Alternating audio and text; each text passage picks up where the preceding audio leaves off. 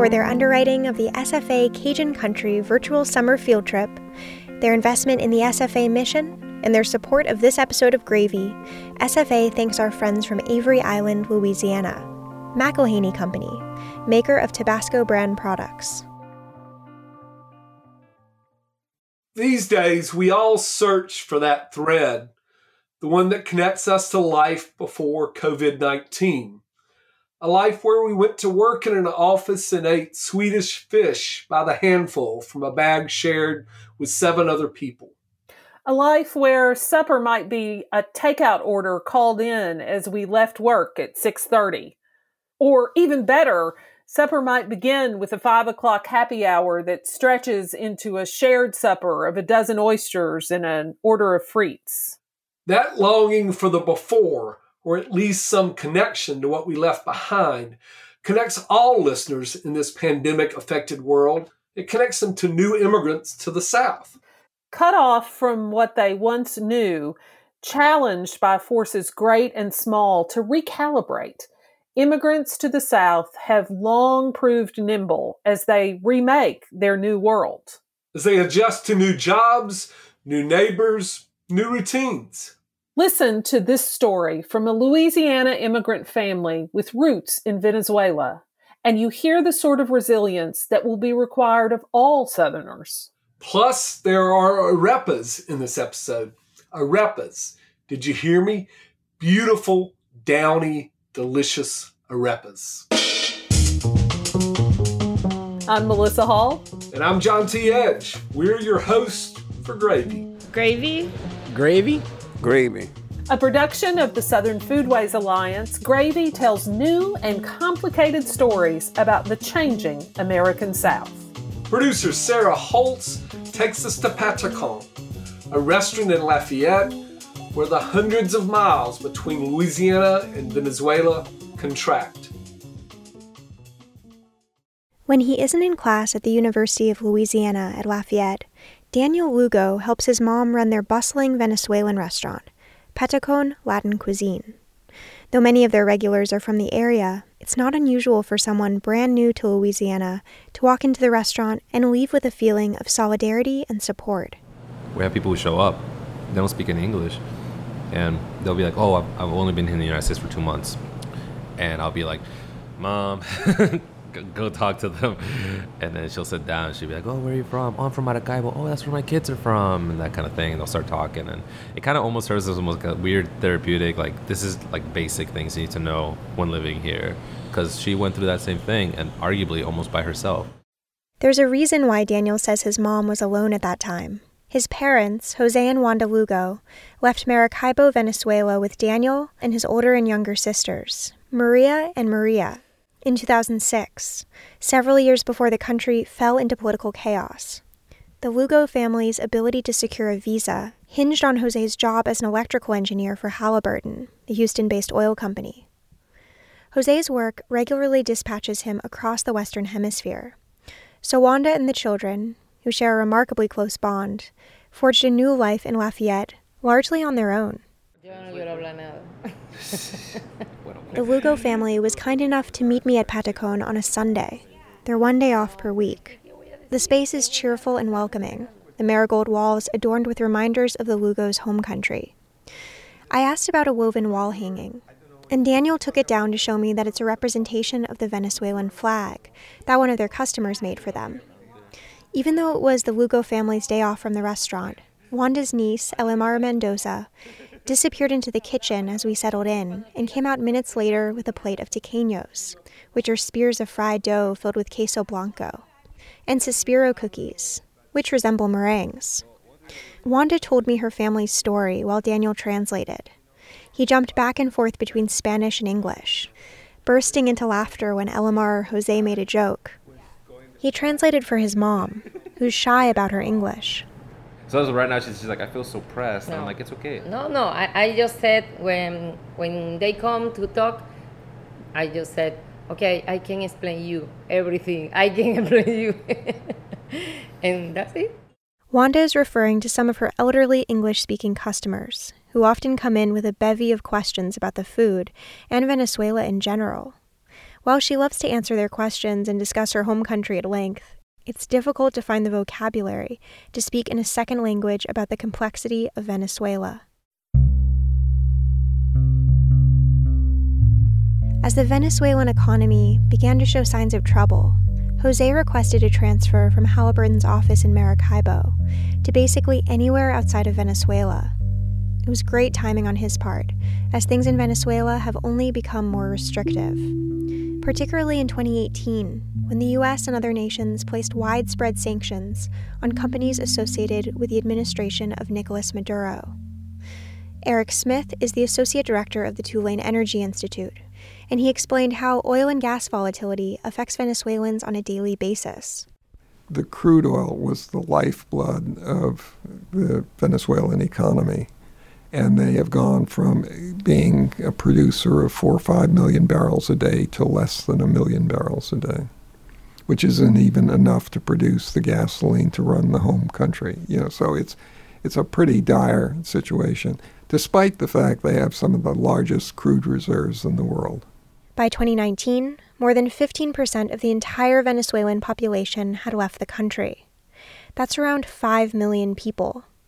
Many Venezuelans live without running water, and oil workers, who have seen their coworkers pass out from hunger on the job, have joined this mass exodus. Daniel grew up against the backdrop of Venezuela's political tumult. In 2013, when Daniel was 15 years old, then-President Hugo Chavez died. Chavez had recently begun his 4th term in office, and Vice President Nicolas Maduro assumed the presidency. According to Daniel, the situation in Venezuela deteriorated sharply from there. He had what the current leader doesn't, which is charisma. So even if things were really poor, he was able to rally the people and say, listen, we're going to be able to do well. We're going to get out of this. It's going to be fine, right? His death almost directly affected everything in the country.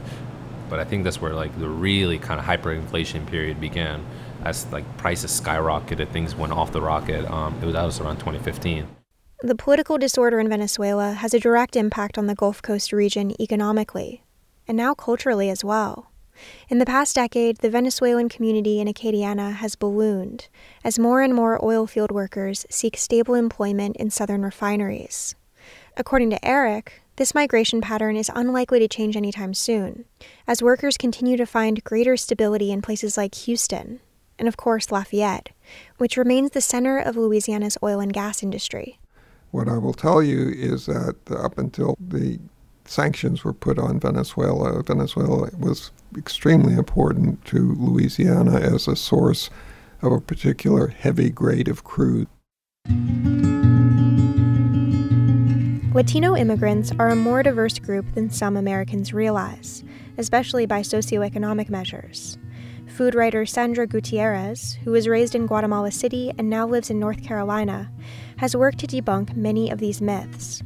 She was the first Latinx food columnist in the United States and has become a celebrated voice of what she calls the Nuevo South.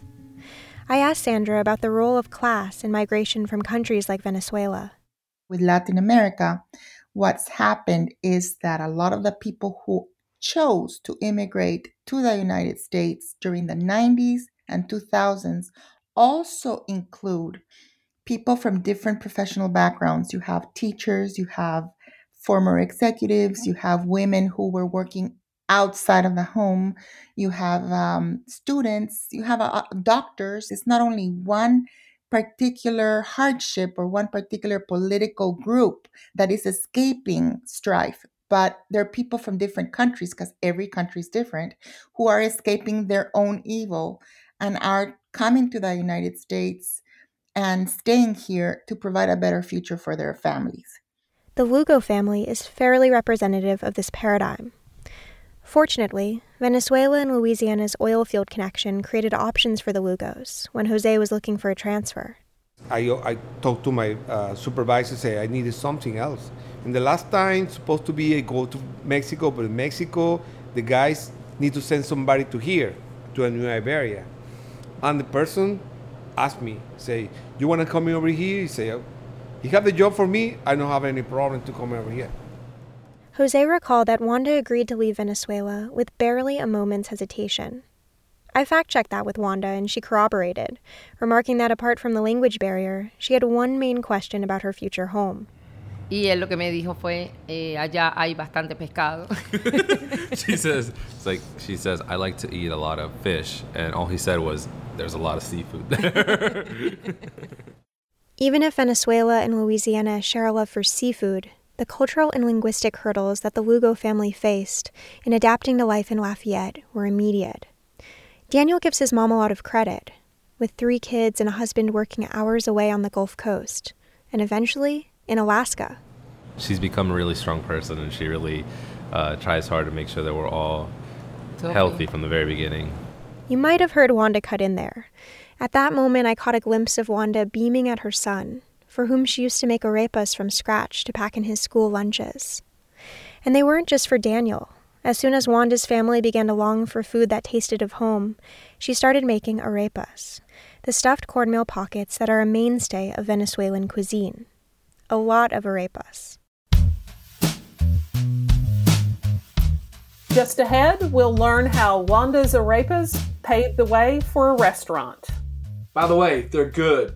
Really good. So good if you put your nose on the radio, you can almost smell them. But first...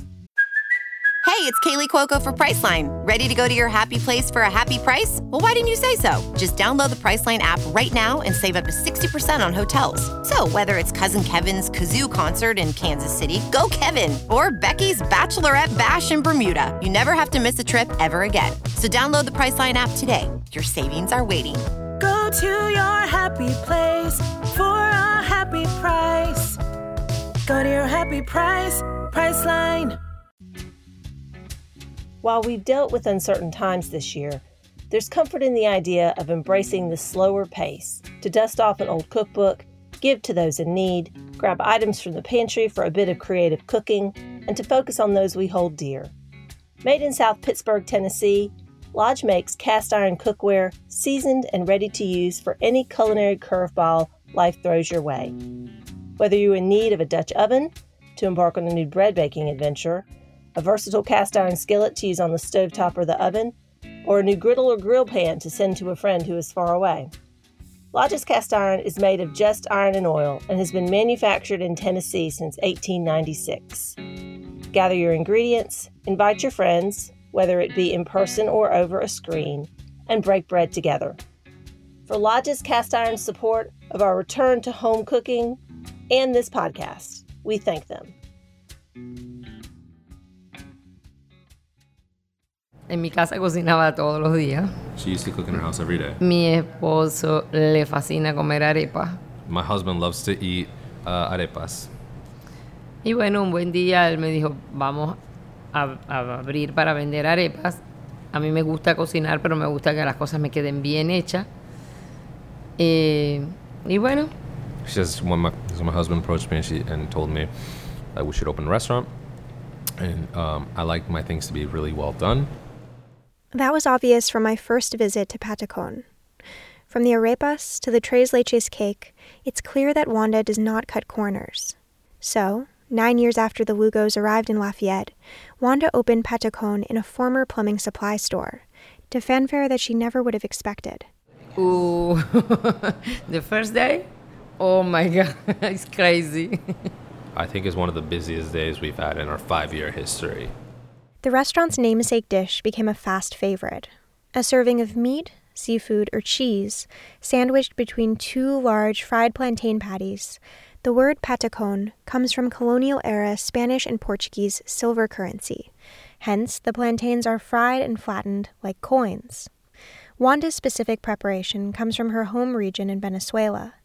She explained how she decided to name the restaurant after this particular entree.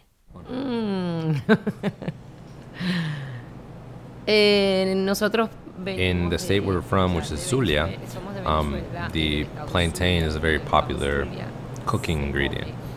They use it to make patacones. The rest of the country generally doesn't know about it because it's very centralized around Zulia. But she said that coming from there, that's kind of like what she thought would be like the right thing to do because it's so ingrained in her culture. And she drew a comparison between, it's kind of like saying crawfish in Louisiana. That's kind of the best way you can say it. Like, here crawfish is very big, right? But you go to Kansas and good luck finding good crawfish, even crawfish, period. And this is a decidedly 21st century success story. When Wanda set about researching her patacon recipe, she didn't have any dog-eared family cookbooks or heirloom recipes to refer to. She went straight to the internet. Yeah. Algunas cosas, Being from the region, she had her general gist of how everything goes, like what kind of sauces, how to do it, right? But her aid of the internet was to sort of be able to get it down to a science.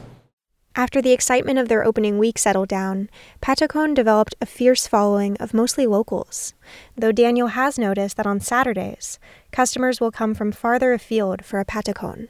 I've seen people who come from Baton Rouge, there are people who come from Lake Charles, Houston, New Orleans, and I'm kind of taken aback because I feel like they're here because, they're going to come here and they say, we heard this restaurant, so we wanted to stop by. and I'm like, you drove 3 hours. I guess I can count myself in that number. When I arrived at Patacon for the first time, after a 2.5-hour drive, it was high noon on a Friday. The lunch rush had populated all of Patacon's tables by the time I took my first bite of the pabellon criollo, a plate of black beans, rice, shredded beef, and fried plantains. I chatted with the guys at the table next to mine, Jared and Diego, who asked to go by their first names. Jared explained how he first heard about Patacon. Through a friend of mine. He probably comes here 2 or 3 times a week. It's a great local place. His friend Diego is quickly becoming a regular. Well, I live in that neighborhood, so I drive by it all the time, so I checked it out, and then we work together, so this is our 3rd time here. New customers often become regulars. Elamar works the front and back of the house at Patacon 6 days a week. She's memorized the orders for her best customers. We know how when some people want the beef patacon or chicken arepa or the patacon without the tomatoes or lettuce because they are coming every day. I spoke to another Patacon regular, a former ULL student named Cole Lusby. Cole knows exactly what he's going to order before he walks through the door. A patacon. Always. And sometimes I get empanada as well, but I love their patacons. The Lucos don't spend any money on advertising, so Cole is another regular who heard about Patacon just by word of mouth. Yeah, and I was actually introduced to it by a Venezuelan friend of mine who came, and so that's how I found out about it. At least for me, I've never had food like this before in Lafayette, so that's what I love about it. In the 5 years since Patacon opened, Wanda has provided a taste of home for Venezuelan Americans. And she's introduced the broader community to her native cuisine. Living in Lafayette has influenced her, too. She offers crawfish in season, which is a popular choice on Lenten Fridays. Daniel says that Patacon's native Louisianan customers have also given him a vocabulary for describing his family's own food, via the common ingredients that they share. The cornmeal-based arepas are one example. And I'm really thankful because a lot of people will often, after they eat it, they'll be like, that was like this, or that was like that. And that really helps me, or Ellie as well when she works in the front, right, to understand how to explain it to the next person. One person was like, it reminds me of a grits cake. And I goes, okay, I've never had a grits cake, but I'll say it if it means people will culturally understand. For many customers, Patacon was their first taste of Venezuelan cuisine. And that came with its share of growing pains, moments when the staff had to wade through difficult interactions. There are times where, like little what I guess people would call microaggressions, little things where I kind of just attribute them to lack of knowledge. You do have people who will say things like, can I have that, right? And it's because they might not want to pronounce it. So I often tell them, I say, because again, I'm the son of the owner. I'm not going to get fired, but I do often tell them. I say, "You're more than welcome. Like you can pronounce it." I tell them I had to learn English, and trust me, I butchered a lot of words. And like I don't do that as a way to challenge them. For the most part, a lot of people. For every one of those people, we have somebody like if it's like 80% people who do that, right? From their first visit, on the second visit, it goes down like 40% people will give it a try. Patacon is part of what keeps the Lugo family rooted in Lafayette. But with that comes a disconnection from their extended family, who are all back in Venezuela, where living conditions are near an all-time low. Wanda remembers being shocked when she visited last summer. A mí realmente no me Economically, she didn't feel that affected, but that's because she was carrying U.S. dollars on her. So that's how she was able to sort of get by. But that what she did notice was a lot of the structures, a lot of houses were in massive state of disrepair. Places were on the verge of collapse and whatnot. And that's something that, like, I think hits her a lot. These days, Wanda and Jose have a room in their house dedicated to storing goods to send back to their family. Simple things that many of us take for granted, like soap or kids' toys. Those items are indispensable in a country where the minimum wage is $3 per month. Not per hour or day, per month. We have this room in our house. We had this vision of it's gonna be a gym room. We're all gonna get in shape. But slowly, due to this, frankly, not using it, Ellie would go to like stores and be like, "Oh, I think my mother really needs this," or "I think my father really needs this," or "My nephew really needs this," and she'll keep buying and buying and buying. And that room ended up just becoming the stockpile of everything. For the Lugos, it's disheartening to see the overwhelmingly negative headlines about Venezuela. But Daniel finds solace in the possibility that their restaurant could be an exception. Venezuela in general is definitely in the news more often than not now, but I'm happy that it's about food and not anything else. As a food writer, Sandra Gutierrez has a similar goal, to share the vast riches of Latin American cooking through her writing. With the Venezuelan economy in sharp decline, Venezuelan foodways have become a focal point of her research. I am particularly worried about the food of Venezuela and doing a lot of research on the food of Venezuela right now because as the country is becoming more and more disenfranchised, I'm afraid that a lot of the food traditions are going to disappear because they're disappearing within the country. People are not able to eat the foods that they were. A restaurant can be a vital connection to home. It can also serve as a sort of ambassador. Jose hopes that Patacon is a place where anyone can find a small piece of Venezuela in Louisiana. We try to show the people, from the other country like the United States, how is the Venezuelan friendly people, it's like before. Maybe right now it's just a little different because the situation is changing. I remember one of the customers says like a little Venezuelan, for the United States. And it's true. The Lugos receive daily reminders of all the ways in which Patacon is a lifeline for many of their regulars.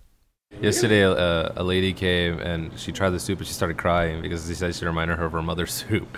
So, what for us is like, we laugh about it, but it's kind of like it's a strange. I think it's a very strange but very moving experience as well.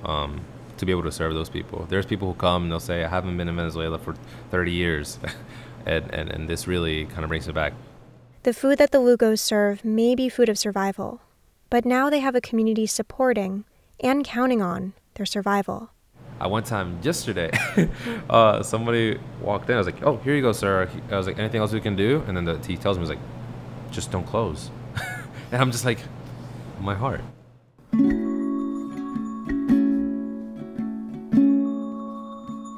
Sarah Holtz produced this episode of Gravy. As of May 11th, Patacon is open for pickup orders and carry and bake at home meals. Special thanks go to Wendell Patrick, who composed Gravy's theme music, and Jazar, who did the same dang thing for our donor music, and Ryan Fertel for his Lafayette expertise.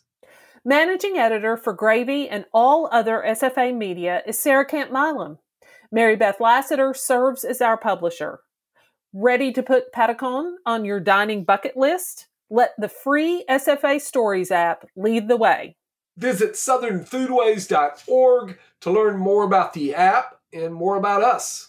If you love this podcast, share that love, tell a friend, and rate us on your podcast player. I'm Melissa Hall. And I'm John T. Edge. Thanks for letting us pour some gravy in your ear.